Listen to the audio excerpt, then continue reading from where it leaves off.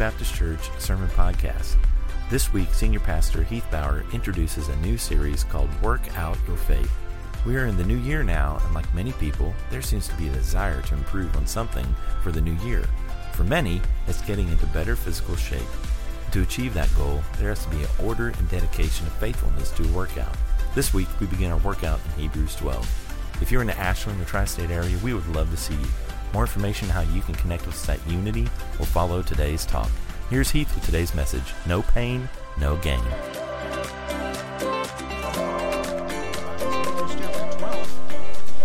We're sort of starting a new series and sort of just continuing through Hebrews, but we're starting a section. You remember we just studied Hebrews chapter 11. We defined what faith is. We looked at many Old Testament examples of faith and what it looked like. Hebrews 12:1 enjoined us, said, why don't you run by faith? It's time for you to live out your faith. And the rest of the rest of the book of Hebrews, rather, is going to reveal to us how we work out our faith. That God has not called us just to come to church as a 5-year-old, pray a prayer of faith, recite some Christian mantra, hallelujah, I'm going to heaven when I die, but then we just continue to remain our lives much the way that it was and much the way that the rest of the world lives their lives. That God has called us to take that faith that God has planted as a seed with that new life that we have, the Word of God in our heart, and we are to act on that. We are to live obediently to that faith, to live it out, to do something with our faith. That true faith will actually do something. So work out your faith. Many of us, for the New Year's, you've got resolutions. You've at least, even if you don't say you have resolutions, because you know you always go back on them anyhow, and you've decided, I'm not going to make a resolution, when then you discover that itself is a resolution not to make a resolution. But a lot of us, we have some desires to get physically healthy, and a lot of times that is our New Year's resolution because we feel it in our bodies, don't we? As we age, some of us, we don't get out of chairs the same way that we used to. We growl like Chewbacca getting up out of a chair. We never had to do that before. And so we start going, you know what, maybe I ought to listen to my doctor. Maybe that person has, a little bit of knowledge and I should maybe work it out. And so for your Christmas present, you bought yourself a very expensive clothing rack that we like to call the treadmill. Yeah, that's what they all become after about 6-8 months. But none of us much enjoy that. We mean well. And the reason we buy those things is because we see value in being able to walk and being able to reach the top shelf and be able to stretch, to just be able to live life. And so we value our bodies. And what I'd like you to consider doing too is not just make resolutions to have a physically healthy life, but to have a spiritually healthy life. Are we going to be more mature in Christ in 2024 than we were in 2023? That should be the trajectory of all believers, that we don't look fondly back at a time in our life when we used to follow Jesus, when we used to be faithful to church, when we used to be active in ministry, when I used to teach classes, when I used to lead ministries. It should be something that we continue to grow and mature. That's going to be a theme throughout Hebrews, and we're going to, even in Hebrews 5, by this time you ought to be teachers. There's a sense in which we should always be growing and maturing into what God desires us to be. And so we are to work out our faith. That concept is very biblical. You find it in Philippians chapter 2, verse 12. It says, therefore, my beloved, as you have always obeyed. So the context here is obedience and working out your faith. And then he'll say, work out your salvation with fear and trembling. That work it out isn't like work out a math problem, work out long division. It isn't like figure your faith out. It is you have faith. God has placed this seed within you. God gave you a treadmill. Now get on it. Let's work this faith out. Let's do something with this faith that we purport to have. And so Hebrews here, we find ourselves in Hebrews chapter 12. You already understand the context of it. He's been talking about faith, what it is, how people have lived it out. He's called us to run the race of faith, and then he shows us what that looks like. He recognizes that running a race is going to make you tired at times. You're going to get injured at times. There's going to be times where you start to ponder, is this even worth running this race at all? I think that's where the Hebrews are at, because if you scan down in Hebrews chapter 12 and you get down to verse 12, it'll say, therefore, lift up your drooping hands and strengthen your weak knees. Okay, he's not talking about old age here. He's talking about somebody who's running a race. At times, we lived out the Christian life and we get tired. And we start to wonder, is this really worth it? The idea is there's a picture of a runner. Remember Hebrews 12, we're running a race? And then at some point in time, they get weak knees and they start to get droopy, because when you run a race for a while, you hit that wall and you start to ask yourself, should I even be running this? Do I need that medal at the end of this marathon? I mean, is it worth it so that I can hang it on my wall and tell my friends about it? And you start thinking, I'd love to be standing where that guy is at the table full of Twinkies and, water bottles. I'd much rather just hand out water to somebody else running the race. And that's where the Hebrews were right now. Is it worth running this race? These are people who have worked hard for Jesus. These are people who have suffered for Jesus, and they're just exhausted. Maybe that's where you find yourself at the first of the year, January, and you're already tired. First month out of the year, and you're already worn out. Hebrews 12:3 then says, consider him. When you're tired, when you're exhausted, if you're wondering if this Christian life is really worth it, think about Jesus. Consider him. Consider him who endured from sinners such hostility against himself, so that you may not grow weary or faint-hearted. Jesus didn't have to come to earth except for the fact that it was part of God's sovereign plan. This is something that Jesus willingly did for us. Jesus willingly went to the cross. Jesus willingly went with the soldiers. Remember, are you him? I am he. I am. And all the soldiers fall down. It's evidence that Jesus went willingly with the soldiers. He willingly died on the cross. He willingly gave up his spirit. He didn't have to do this. And yet Jesus here says, consider him and how he endured from sinners such hostility that you may not grow weary or faint-hearted. In other words, Jesus, who is God's own son, he didn't get out of this life unscathed. Why should we? We're not going to get through the Christian life without any kind of pain. There is pain in everything that is worth doing, in any kind of growth. We have a term called growing pains. We even have that phrase, no pain, no gain, right? You've heard that. I realize that causes some people to groan, you weightlifters. But I remember hearing that back in the 80s, and I'm going to school, and we're all the guys, every once in a while, the gym teacher would have us go into the weight room. It was very unfamiliar territory to me. You can always tell who belongs in a weight room and who's really just investigating it. You ever noticed? We'd go into the weight room, and there's guys like me who are just kind of wandering around going, what are these machines? And there's others guys, and they're like, I've been here before, for football practice. And they'll get in there, and they'll just immediately start pushing weights up, and their buddies spotting them, and they're cheering them on. Come on, go, and they're shouting those phrases from the 80s. Feel the burn, no pain, no gain. And I laugh now because I don't know if at the time these varsity football players realized that those phrases came from a Jane Fonda aerobic workout video in the 80s. Remember the leg warmers?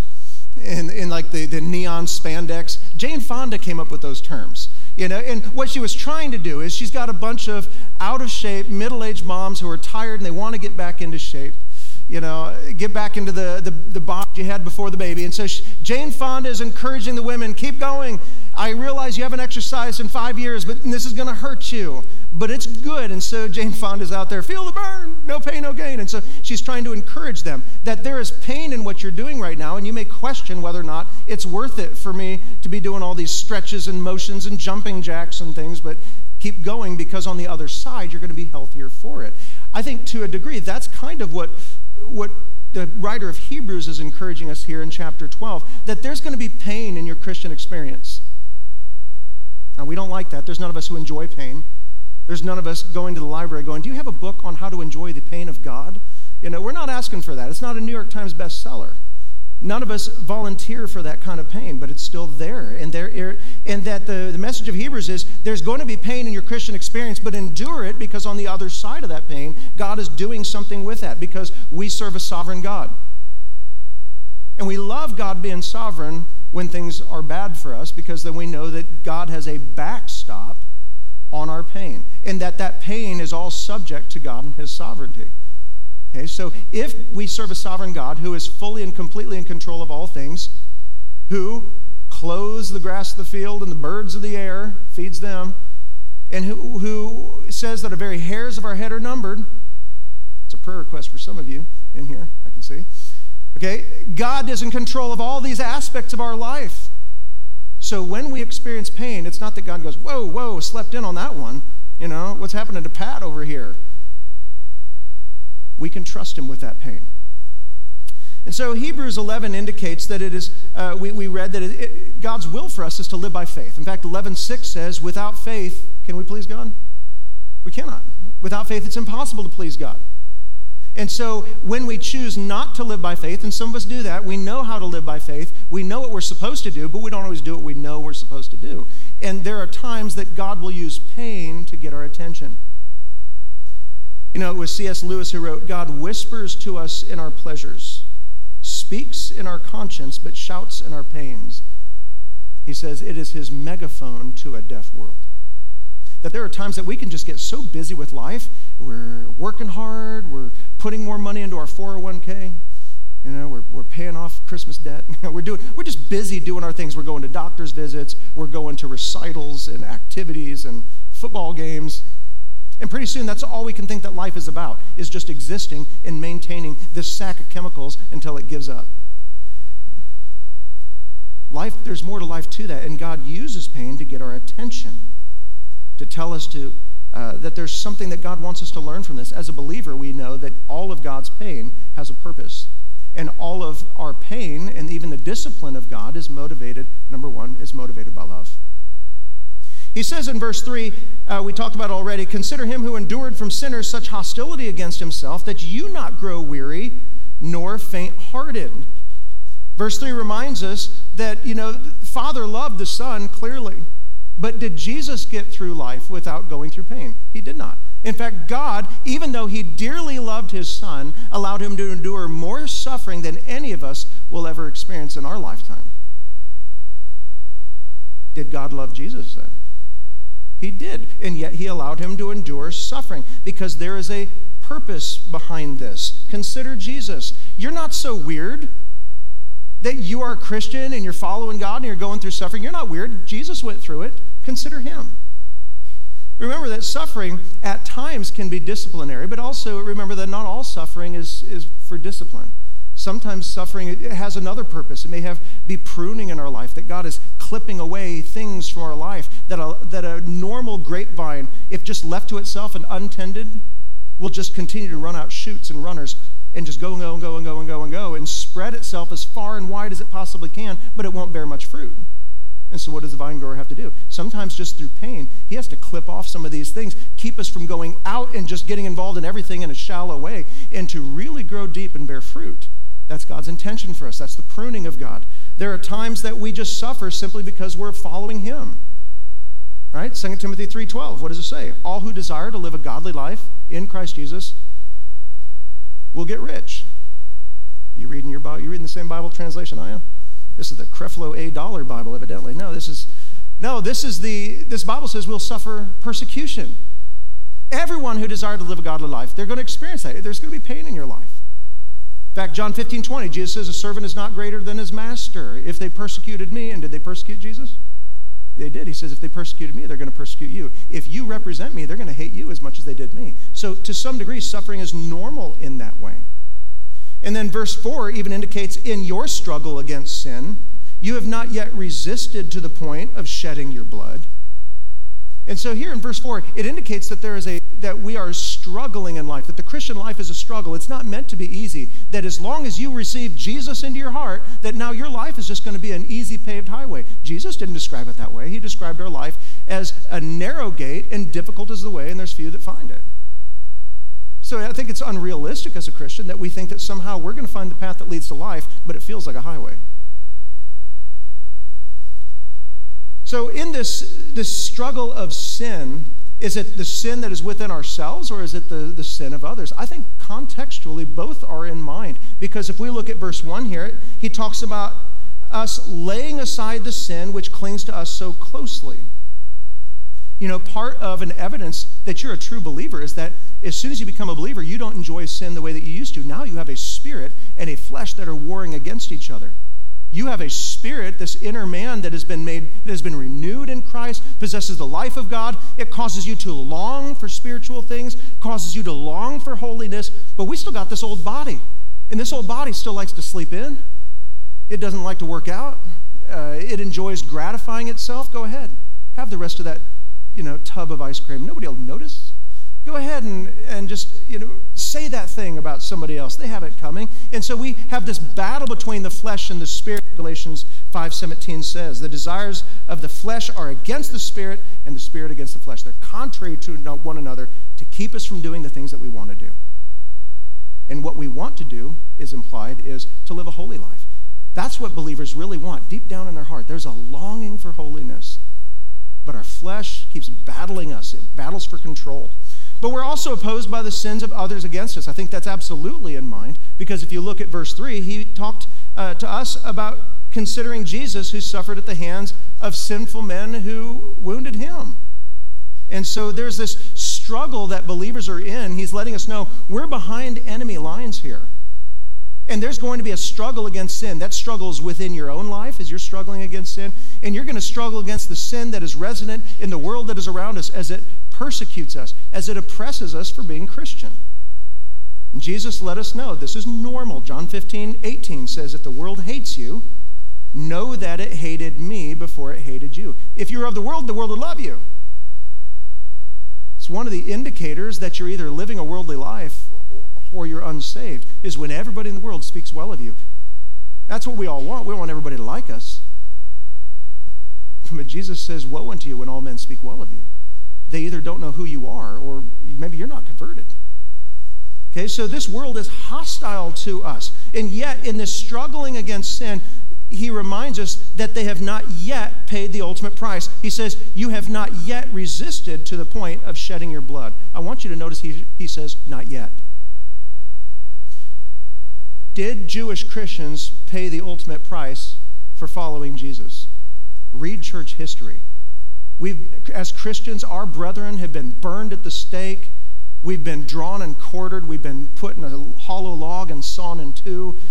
We've been soaked in wax and lit on fire for Nero's garden parties. We've been fed to lions. And even today, you say, well, that happened a long time ago. You know, right now, there is more martyrdom in the world of Christians than there has ever been at any other point in time in history.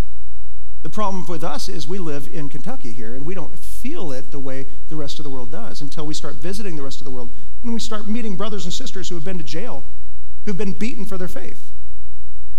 But I want you to see here as he says, not yet. In other words, you've gone through a certain measure of suffering, and you're already tired. He says, you've not yet resisted to the shedding of blood, but some of you will. God is slowly stacking some weight on them to make them stronger so that they can handle glorifying God in those most difficult hours. And that's how God does with us, with pain. He doesn't immediately, it's sort of like weightlifting. If you've ever lifted weights, clearly I've not done it consistently, but there was a period in time where I was insane, and I had a roommate in Bible college whose name was Eric, and he lifted weights. And he came to Bible college and brought in a weight bench like it was a piece of furniture. Just threw it right out there in the front room. You got the couch, you got the refrigerator, you got the weight bench. And he would always be out there. And this brother was pushing up like 400 pounds on the weight bench, which if you've not lifted any weights, that's a good chunk of weight. You know, the rest of us Bible college guys are coming in and we're like, what is this? We're looking at it, like monkeys coming across a car in the jungle. And we get on there, and we were kind of insulted because this brother's stacking up like Schwarzenegger-style weights on the side. And we get down there like, let me see what I can do. Let me see how much I can push up. I wonder how close to 400 I'll get. And he would always start us out this way. He'd like, let's start you with just the bar. And he would. The bar is 45 pounds. And he'd say, just start with the bar. And we'd push that up a few times. One of the brothers was struggling to get that guy up. And then he'd start stacking on weight. And then pretty soon what we found is we wanted to be strong like Eric was. And so Eric kept encouraging us. I know it's hurting. You're hurting right now. And tomorrow you're not going to be able to move your arms very well, but stay with it. And we did. And I benched for probably about 4 months, and my bench went up by probably 50 or 60 pounds. But it didn't happen overnight. Slowly, this brother would stack on weight, and I would hurt myself to the point where I'm like, I literally can't do anymore. But then after a while, guess what I found out? I was stronger. And then the next time I was like, no, I think I can handle a little bit more. And so I start to push that weight up. And then after a few weeks, I'm like, I think I can put on even more weight. And this is what he does. He keeps stacking on the plates. And his purpose in that was not because he hated Bible college students. He didn't hate us as classmates. He actually wanted us to be strong like he was strong. And he was encouraging us, endure this pain, and I'm going to keep stacking a little more weight so you can handle more. And this is what God is doing with us in life. We've not yet resisted to the point of shedding blood, but there may come a time when God may require that of us. I know as Americans, we don't even like to think that way. I brought that up once at a church I was preaching at when we were traveling as missionaries. And I brought that up, and it just freaked out this one girl. She's like, do you really think persecution will ever come to America like that? I said, we need to expect it. And so whatever God is calling you to endure today, friends, with all the love in my heart, I want to tell you, endure it well, because God is going to stack on weight, because his intention is to make us strong to the point where we can endure such things for him. If you were called to die for Christ today, do you really think in your heart of hearts, do you think that you could do it? If somebody put a gun to your head and said, you follow Jesus or you reject Jesus, you follow Jesus, I'm going to end your life right here. Could you make that call? For some of us, absolutely not. We're not to the place where we have yet resisted to the point of shedding blood. We're not ready for that yet. But God is using your pain right now to stack on weight, to make you stronger, to get you to the place where you can be. I think that's what was in mind in James chapter 1 and verses 2-3. He says, count it all joy, my brothers, when you meet trials of various kinds. You know that the testing of your faith produces something. What is it?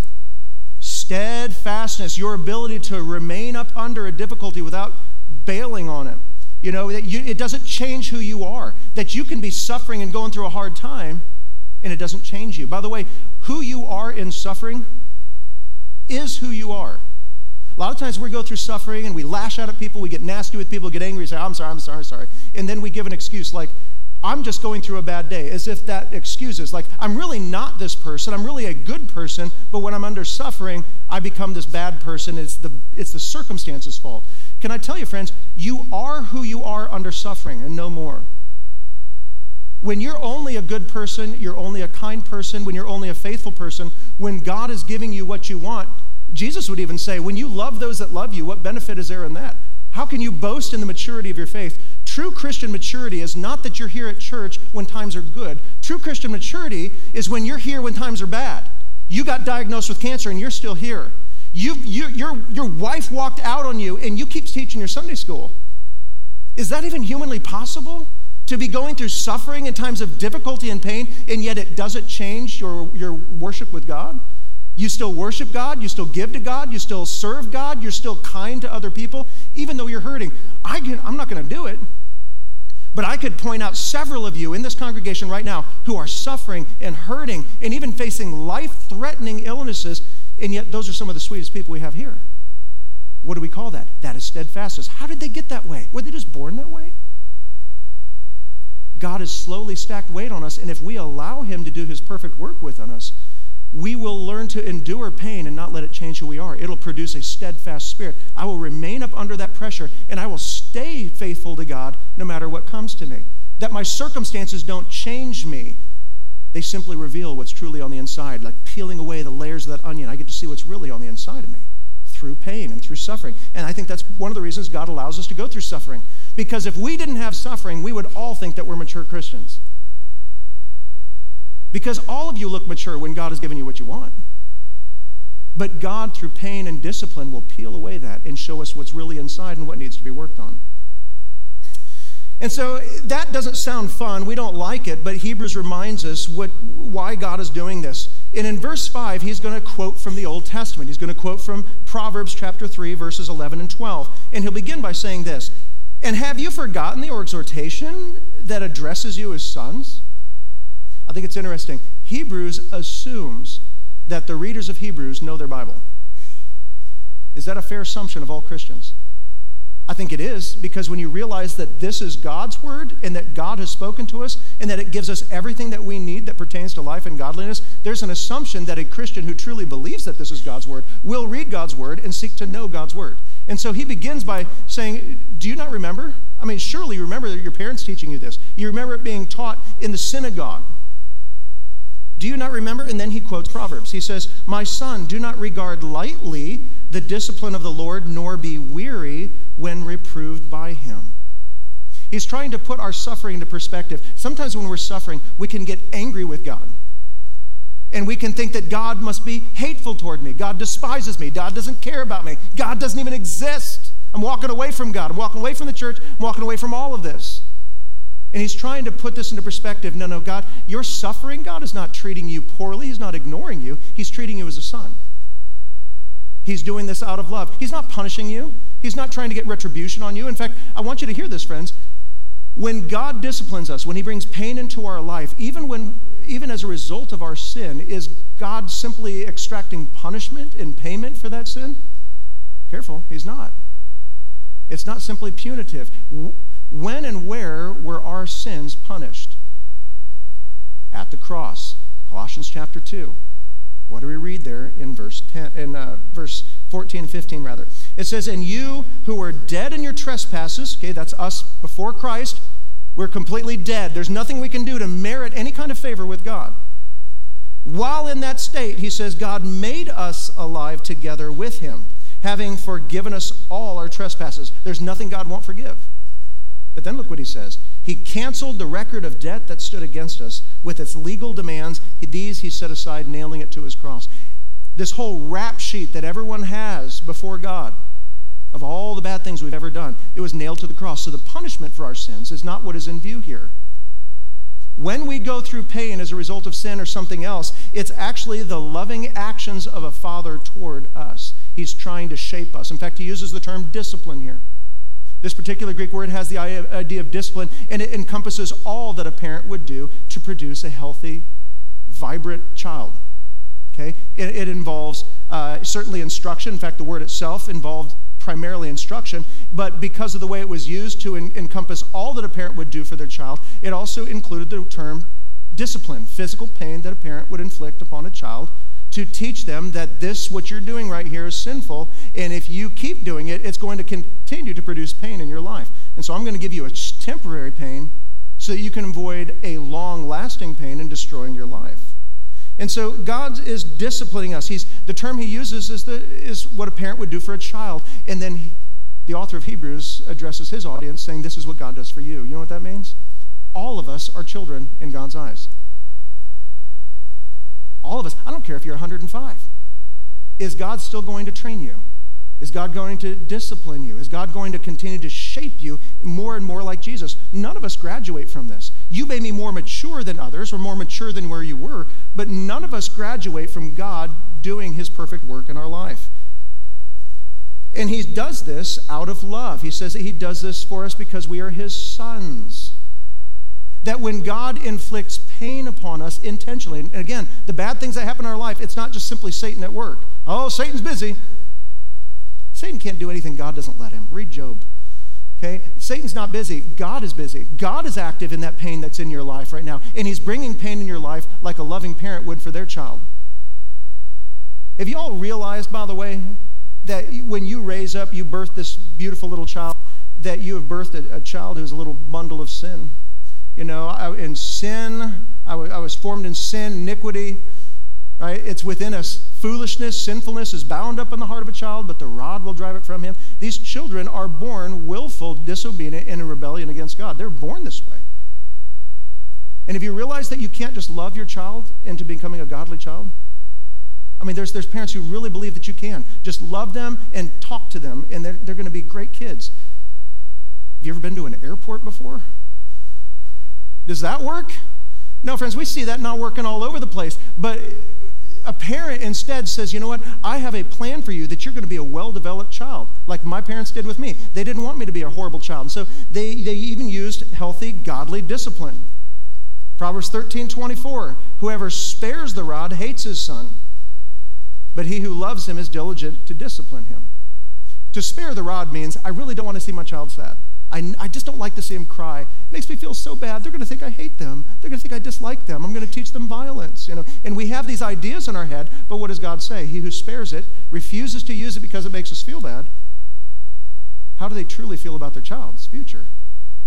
He hates them. It means we don't care about what they become. I'm more concerned about their temporary happiness right now than I am about what they'll become later. So, friends, when we spare the rod because we're concerned, we say we're concerned about our child. Let's be honest with ourselves. We spare the rod because we're concerned about us. I don't like how disciplining my child makes me feel, so I won't do it. Okay? God is a biblical parent. God doesn't much care that temporarily we have tears. Now he cares. Okay, the Bible even says he saves our tears in a bottle. But God prioritizes, rather, our holiness over our happiness. He'll do that every time.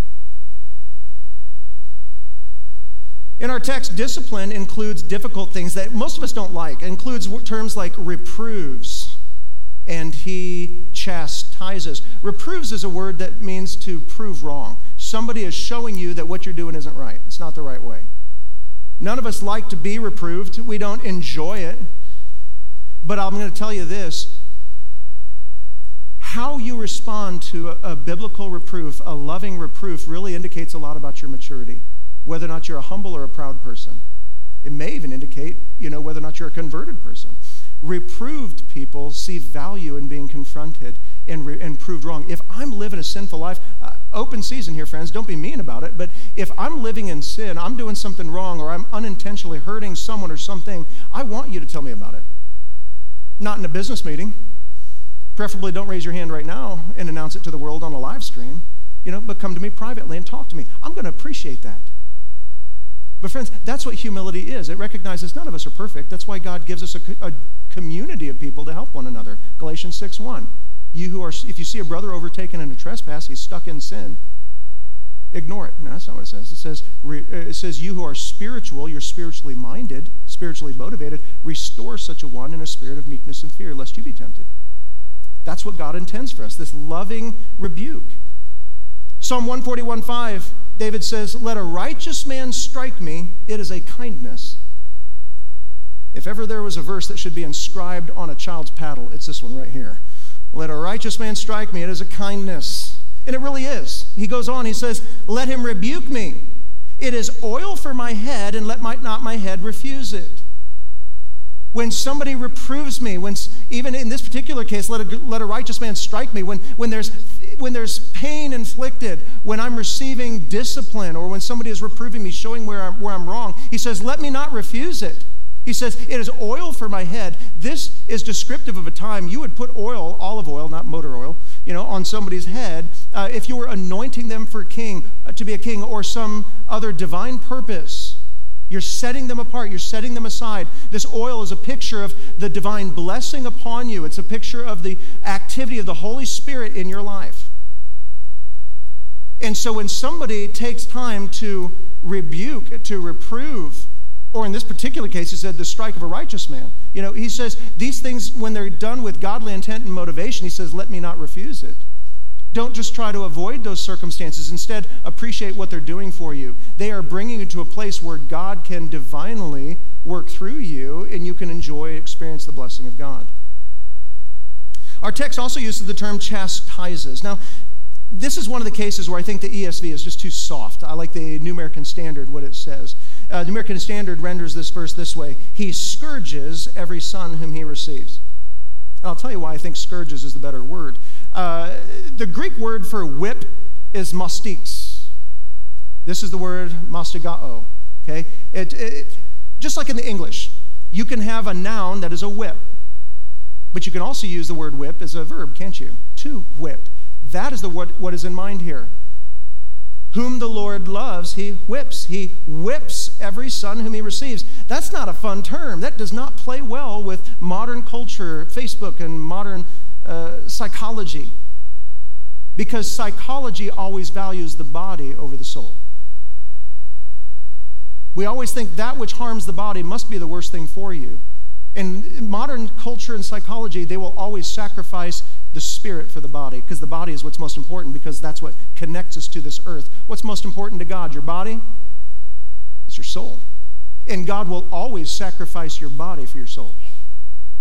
He will always sacrifice your body and bring in physical pain at times, difficulty, suffering, and even death at times, because it's your soul that God has in mind, that which connects you to the world to come. And so priority-wise, we've got to allow God to scourge us, to whip us. And God says, don't take this whipping wrongly. Don't misunderstand my motive and my intention for it. And he gives us two ways that we respond wrongly to the pain that God brings in. He says we can regard it lightly or grow weary within it. To regard lightly the whipping of God means to treat casually, lightly, to think nothing of it, to disregard it. I'll be honest with you, that's how I regarded discipline when I was a kid. My dad had a nickname for me as a child. He called me Lead Bottom. Just sharing that with you. And the reason is he felt like he could discipline me with a chunk of rebar, and I just would not move. It would not change what I did. I was a hard-headed kid, if you can imagine. And so he was one step away from using a taser. They were out of options here. That's hyperbole, by the way. My parents were not abusive. Okay, but that's how I was. And then that's one bad way of responding to a scourging. the pain that is inflicted by an authority upon our life. The other bad way is to grow weary in it. I've seen that even amongst my kids. I won't say which ones, but there were times that where we would discipline one of our children because they did wrong, and they would go into repent mode, and they're just thinking they're the worst human on earth. They don't deserve to live. They're not fit to live. We'll catch them in the room, and they're packing their luggage. Clearly I don't belong here anymore. There's no hope. It's over. God, you hate me. That's also a wrong way to respond to reproof when somebody corrects you. I can't do anything right. It's awful. It's horrible. Life is over. These are both bad responses to the scourging. What are we supposed to do with the reproof of God? We're to understand it and to receive it as love, because that's what it is. Verse 6 says, because, why should I not regard lightly? Why should I not grow weary in it? For the Lord disciplines whom? The ones he loves. And it says, and chastises or scourges every son whom he receives. Everyone who truly belongs to God, he does this for. Every last one. And this motivation behind it is simply love. When God reproves us, when he brings pain into our life, and God does bring pain. Remember Isaiah 45 says, I create light, I create darkness. I create well-being, I create calamity, difficult things in your life. He says, I am the Lord who does these things. God is responsible for both the good and the bad days. This is the day the Lord has made. I will rejoice and be glad in it. I'm rejoicing because I know God made this day, even if it's a bad day. It's God's day. And therefore he has a plan for it. Why? Because I'm his kid. He's not going to do anything bad to me. Ultimately, he's not going to intend my doom and my harm. He's only intending my good on the other side. And sometimes God uses pain to do that, just as a biblical parent would do for their own children. And so God loves the one that he receives. Why is that important for us to know when we're under the discipline of God? Because that's the only thing that gets us through it.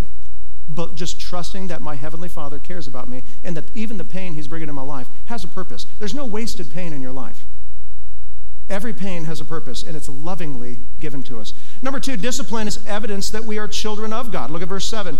It is for discipline that you have to endure. And this is kind of an odd phrase here as we read this in English. What is he talking about? The word endure, we've studied it before. It means to remain up under this pressure, not to quit, not to relent, not to give up. And that's our knee-jerk response to pain, isn't it? You put your hand on a hot stove, you're not going to leave it there. Have you ever put your finger in a light socket as a kid? Done it? You pull it away. That's our natural knee-jerk response to pain, is to just immediately avoid it. And if we're not careful, we're going to take that all the way into adult life. You get on that treadmill for the first time this January, the first time in 6 months you've been on that, and you're going to start walking, and you're just, after a while, you're going to think, is it worth it? And you're going to want to get off. Okay? He says, it is for discipline that you endure. How do you endure it? By understanding it. Now, I got a picture here I want to show to you and see if you can recognize what this is. This is 1818 when this thing was first built and started. It was used in Victorian England prisons. And it was a device created to break the will of the bad guys, the guys who were criminals. You know what it was called? It's called the treadmill.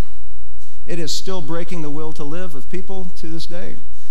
Now, they did it because they were being punished. Why do you get on and stay on that treadmill of yours?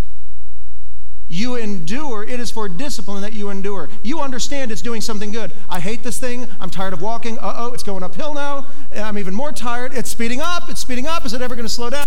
And you start, but you stay on it. You don't just hit the stop button and get off. Why do you stay on those torture devices?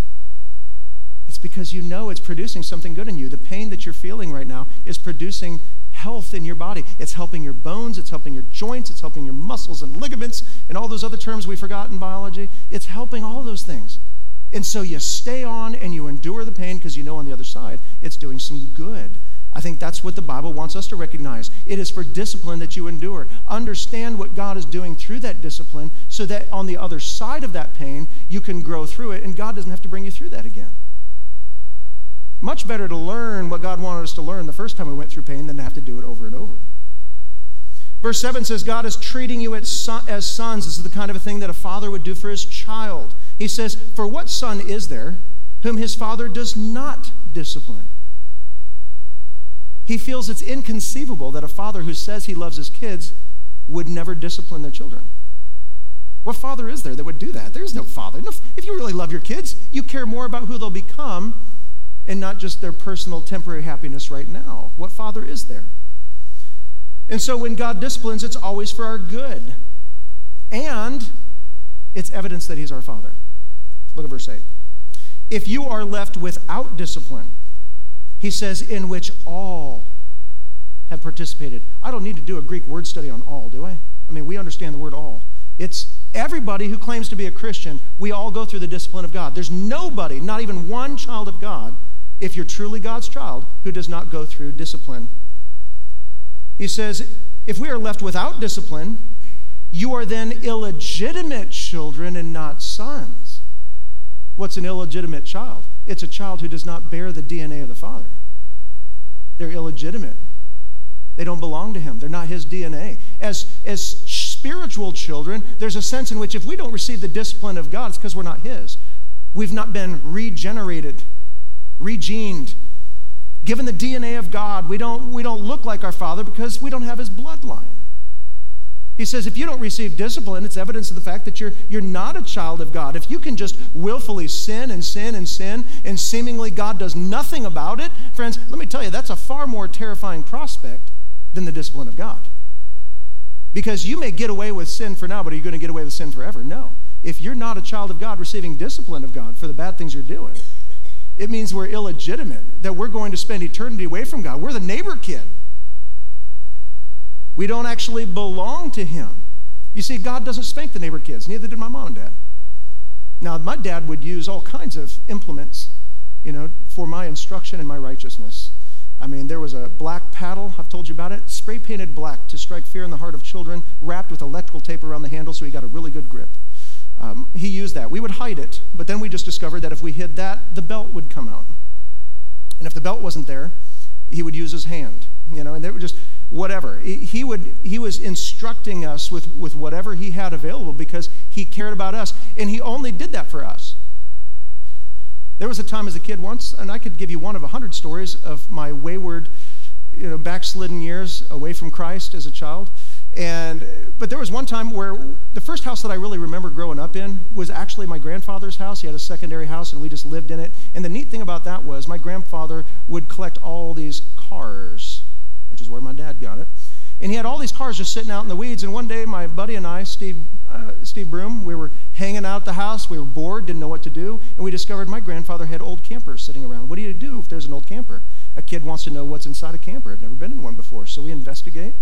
And I begin to look through just all the junk that is left over in this camper. And we discover in some of the drawers, there's coins. We start looking under the couch cushions.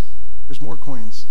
We look in the glove box, and in the dash, there's more coins. I mean, I was Sir Walter Raleigh finding El Dorado here, and we're just running our fingers through these coins. And Steve and I, we decided that day to ransack and loot every car on my dad's property. And so we're digging through, and we're collecting all this money that we found, and at the end of the day, we split the haul between us, and we each went home with probably $40 in change, which back then was pretty sizable. A kid could do a lot with that. And me not being a very intelligent child, next time my mom went to the local Kmart, remember Kmart? We went to the Kmart, and I decided I'm going to buy some action figures for myself. Not even dawning on me that my mom is going to see this young, very unemployed child somehow buying action figures and ask me where I got the money, at which point I sang like a canary. I told her everything I did. And you know what she did? She took that money away. She didn't let me buy those action figures. And she made me return the money. And then when I got home, I got disciplined. Do you know who didn't get disciplined? Steve Broom. He got no discipline. He got to keep the money. Now, do you think I'm resentful that my parents disciplined me, took away that, and didn't let me live a life of crime?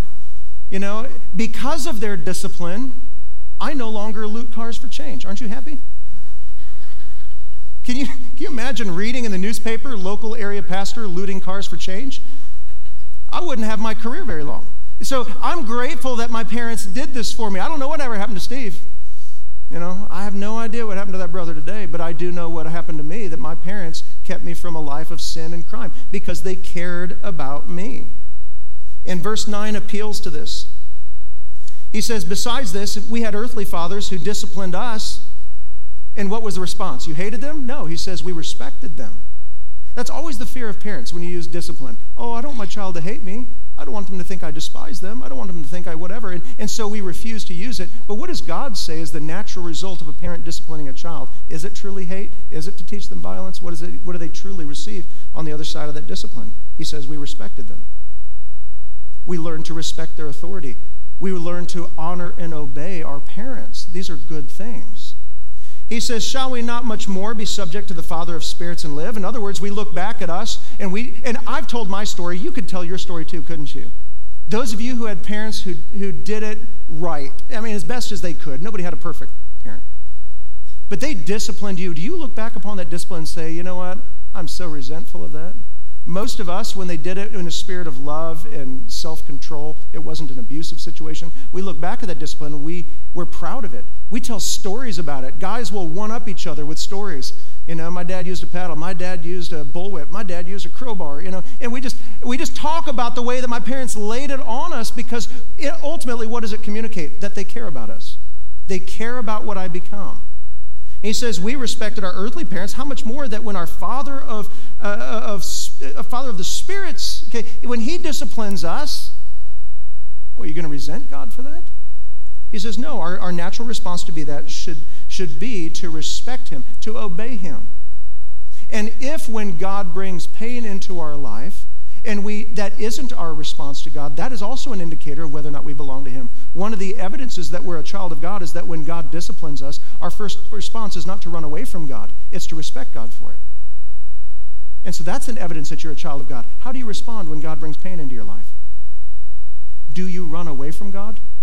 Do you abandon church? Do you abandon your Bible? Do you stop praying? Do you stop giving? Do you stop serving? Do you resent God and blaspheme him, which means to speak evil against God for what he's done? That's the response of one of Satan's children. It really is. It's not God's response of his children. Now, we may suffer, we may struggle, we may question God, why? But in the end, when we understand what God is doing, friends, we learn to respect God. We learn to obey God. It's one of the evidences that we're his. Number 3, discipline is for a purpose. They disciplined us for a short time as it seemed best to them, but he disciplines us for our good, that we may share in his holiness. Our parents, they disciplined us according to their standards. Right, wrong, indifferent, doesn't matter what they did. God, he says, disciplines us according to his perfect law, according to his perfect standard of righteousness, and his end goal is what for us? He disciplines us that we may what? Share in his holiness. And we need that holiness. The Bible says, without holiness, none may see God. And so it's good that God is producing this holiness within us to make us like himself, that God is committed to making us like him. This word holiness, it's not a word that we like to talk about, but it means that we have been cleansed and set apart for a divine purpose, for a holy purpose. Now, we appreciate holiness in certain respects of life, don't we? You're about to go out to eat in a few minutes, if you're good. Okay? You're about to go out to eat, and when you do, your waitress is going to bring you food. How many of you, when your waitress brings you your food, wants to see the waitress go, oh, there's a fork on the floor. I forgot to bring him a fork. I'm just going to give him here this fork that I found on the floor, and just, here you go, sir, here's a fork. It's still got old chicken parmesan, in between the tines, crusted up in there. Somebody else, it's been in somebody else's mouth. It's been on the floor. Are you going to put that in your mouth? Not unless you're like 2. They put everything in their mouth. You're not going to do that. You say, no, this device here, I want it purified. I want it cleansed. I want it rinsed. I want to go through a sanitizer. I want you to put it under like 700-degree heat, to cleanse this thing. And then I want you to protect it. I want you to wrap it up in a napkin and give it to me in an unsullied condition. That's what holiness is, that we have been cleansed and set apart for God's purposes. That is God's primary intention for us on earth, is that we may share in his holiness. And that, yes, that has a future sense in which we will share in his holiness for eternity, but that holiness God wants us to begin right now. He says, be holy, not as the world is holy, be holy as Facebook says is holy, but be holy as I'm holy. That's God's intention for our life. God's goal for us is to be like him, not to give us a guided tour on all this world has to offer. That we are set apart for him. Now, God's work in our lives, in his discipline, is always unto this end. It's to make us a holy people. And we can either understand what God is doing and understand that I'm his child and that God is doing this out of love and he's trying to produce holiness in me. And in the end, I'm going to dwell with him and we will accept and receive that instruction and that maturity, or we can resist it and push back on it. And we can refuse to allow God to use us to mature us and to grow us up. I mean, obviously such were some of the Hebrews here. If you go back to chapter 5 and verse 12, he says, though by this time you ought to be teachers, you need someone to teach you again the basic principles of the oracles of God. You need milk and not solid food. He says there's some of you hearing this message and you're like, man, can't we just go to the basic stuff? You know, I don't want to hear all of this stuff. I don't want to mature. I don't want to grow up. Clearly by this time, these Hebrews have been going to church for a long time. They've been Christians for a long time, and yet they're still not teaching others. They've been Christians for a long time, long enough in the writer's mind that they should be in the place now where they're not just taking from people like a baby at the bottle, give me my food.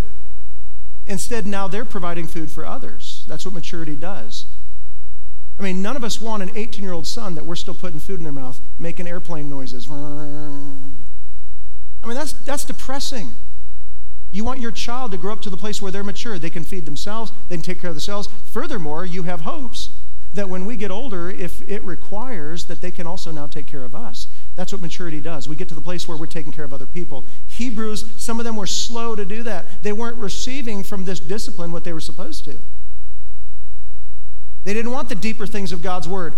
Just tell me how I can feel good. Tell me how I can know I'm going to heaven. That's all I want to hear. Just give me the basic principles of the oracles of God, God's word. Just give me the basic stuff. Give me the milk.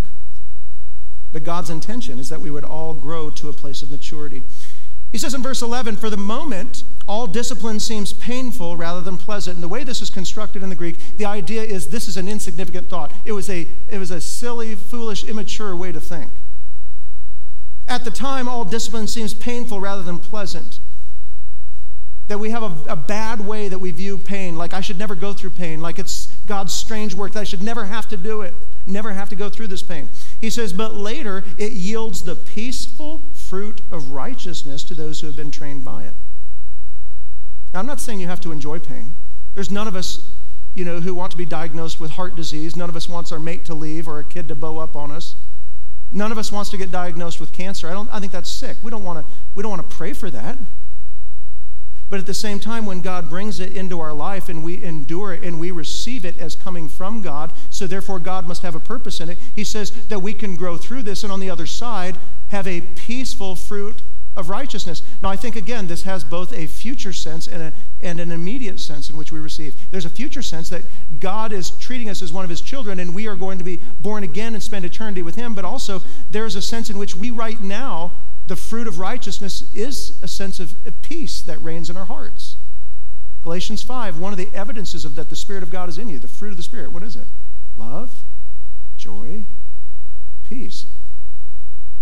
And that peace doesn't mean that you're a happy person when things are peaceful. It means that when things are raging all around you, you can still be at peace. How can a person be at peace when life is falling apart? It's because you know that God holds the world in his hands. He holds your life in his hands. Even the future, it's in his hands.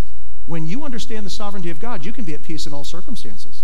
You can theoretically be Jesus at the bottom of a boat sleeping while there's a storm raging about you. And when he gets up, he looks at everybody who's freaking out in the storm and says, what? Oh, you have little faith. And so God's purpose in this is to yield the peaceful fruit of righteousness.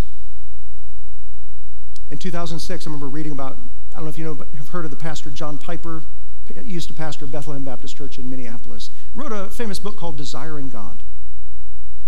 And in 2006, he indicated that he had been diagnosed with cancer. And all the world was very concerned and curious. How will this man, whose whole focus is desiring God, how is he going to respond to pain? And you know what he said? It always amazed me. He says, pray for me. Not that I'll get out of the pain. Pray for me. Not that I'm just going to get healed right away. His singular prayer request was this: pray that I might receive the full sanctifying benefit of my cancer. Could you pray that? Oh, no, brother. Wednesday night, we're praying here. Oh, pray for me. We'll get healed right away. There'll be no pain. Everything will be fine. All the doctor bills get paid. The rest of that I'm not so concerned about. I just want to get out of the pain. But Piper's prayer was so insightful. Pray that I'll receive the full sanctifying benefit from my cancer. In fact, this man later wrote a book, which you can download for free, by the way, on a PDF online, called Don't Waste Your Cancer. Don't waste your cancer. I recommend if you have cancer today, go home and download that and read that book today. It's just a little booklet. It won't take you much time at all. Don't waste your cancer. And in that book, he said, cancer doesn't win if we die. He says, cancer wins if we fail to cherish Christ. If cancer causes you not to be steadfast, if cancer causes you to change, if cancer causes you to pull back from God and pull back from church, pull back from your Bible, pull away from prayer, you stop giving, you stop serving because you're bitter and angry and resentful against God, you have not received the full sanctifying benefit of that cancer. And you have allowed cancer to defeat you, even if you survive it.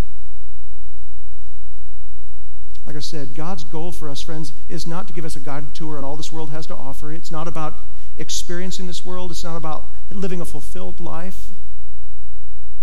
God's intention for us is holiness, to pry our fingers off of this world, and even through pain, to bring us to a place where we don't desire to be here anymore. We desire to be with him. Isn't that what Paul said? Philippians chapter 1, verse 21, he says, for me to live is Christ and to die is gain. It's a good thing. I'm hard-pressed between the two. My desire to depart and be with Christ, which is far better, but to remain in the flesh is more necessary on your account. In other words, I long to be in heaven. All this pain and difficulty and suffering and sin around me, I don't want to be here so much anymore. I want to be with God, but I'm not suicidal. I recognize that God has a purpose for my being alive right now, and it's not just to experience this world to its fullest. He says, I am here because it's necessary for your sake. The purpose of my life now is to worship God through serving other people. Can you say that is your response to pain today? That you're allowing God to let it have the full sanctifying work in your heart, that it's causing you to increasingly become dissatisfied this world and to long for the next. That's what God wants pain to do. And that you eventually come to the place of, God has me here amidst this pain for a reason. It's to worship God through the serving of other people. Let's close in prayer. Father, we thank you this morning as we have studied Hebrews. God, this is a tough passage. Studying pain and holiness, all of us, like Isaiah, we may living a godly life by human standards, and yet when we come face to face with what real holiness is, like Isaiah, we're like, woe unto me, I'm unclean. I'm undone. I'm a man of unclean lips. And God, we become just confronted with our own sin. And we can become discouraged. There may be some who are today here, God, who are discouraged because of the suffering that you are allowing them to go through here today. That you are allowing them as one of your children to endure pain and suffering. It may be disciplinary. It may just be part of training. That you're trying to prune us and pry our fingers off of this world. God, I pray that you would help them to be steadfast. Help them to seek you in the midst of that pain. That when they're hurt and sick, that they would go to the great physician and not to depart from him. God, show us that in the end, all of the pain that's in our life is love motivated. That your intention is to draw us near to you, to bring us to a place where we respect you, we obey you, and we live in as best as we can do, perpetual holiness, that we are living like you, that we represent you well here on earth, and in so doing, enjoy this world as fully as one Christian can. God, I pray for any who doesn't know Christ today, who is suffering through this world and has no point of reference for it, seemingly no understanding of it. They're just living life and resentful that they're hurting. God, I pray that you would show them today the Christ who came, who died in their place for their sins, who is willing to take their sin upon himself at the cross and offer them eternal life. Lord, would you grant them to them today? We ask this in Christ's name. From all of us here at Unity, we just want to say thanks for spending time with us today. If you'd like to know how to surrender your life to Christ, or if you'd like to share a response, visit us at www.unitybaptistashland.com. We would love the opportunity to help you in your next steps. You can also connect with us on Facebook at UBC Ashland. If you like what we're doing, don't forget to like and subscribe and share our podcast. Until next time, Let us give thanks to the Lord, call upon his name, make known his deeds among the people.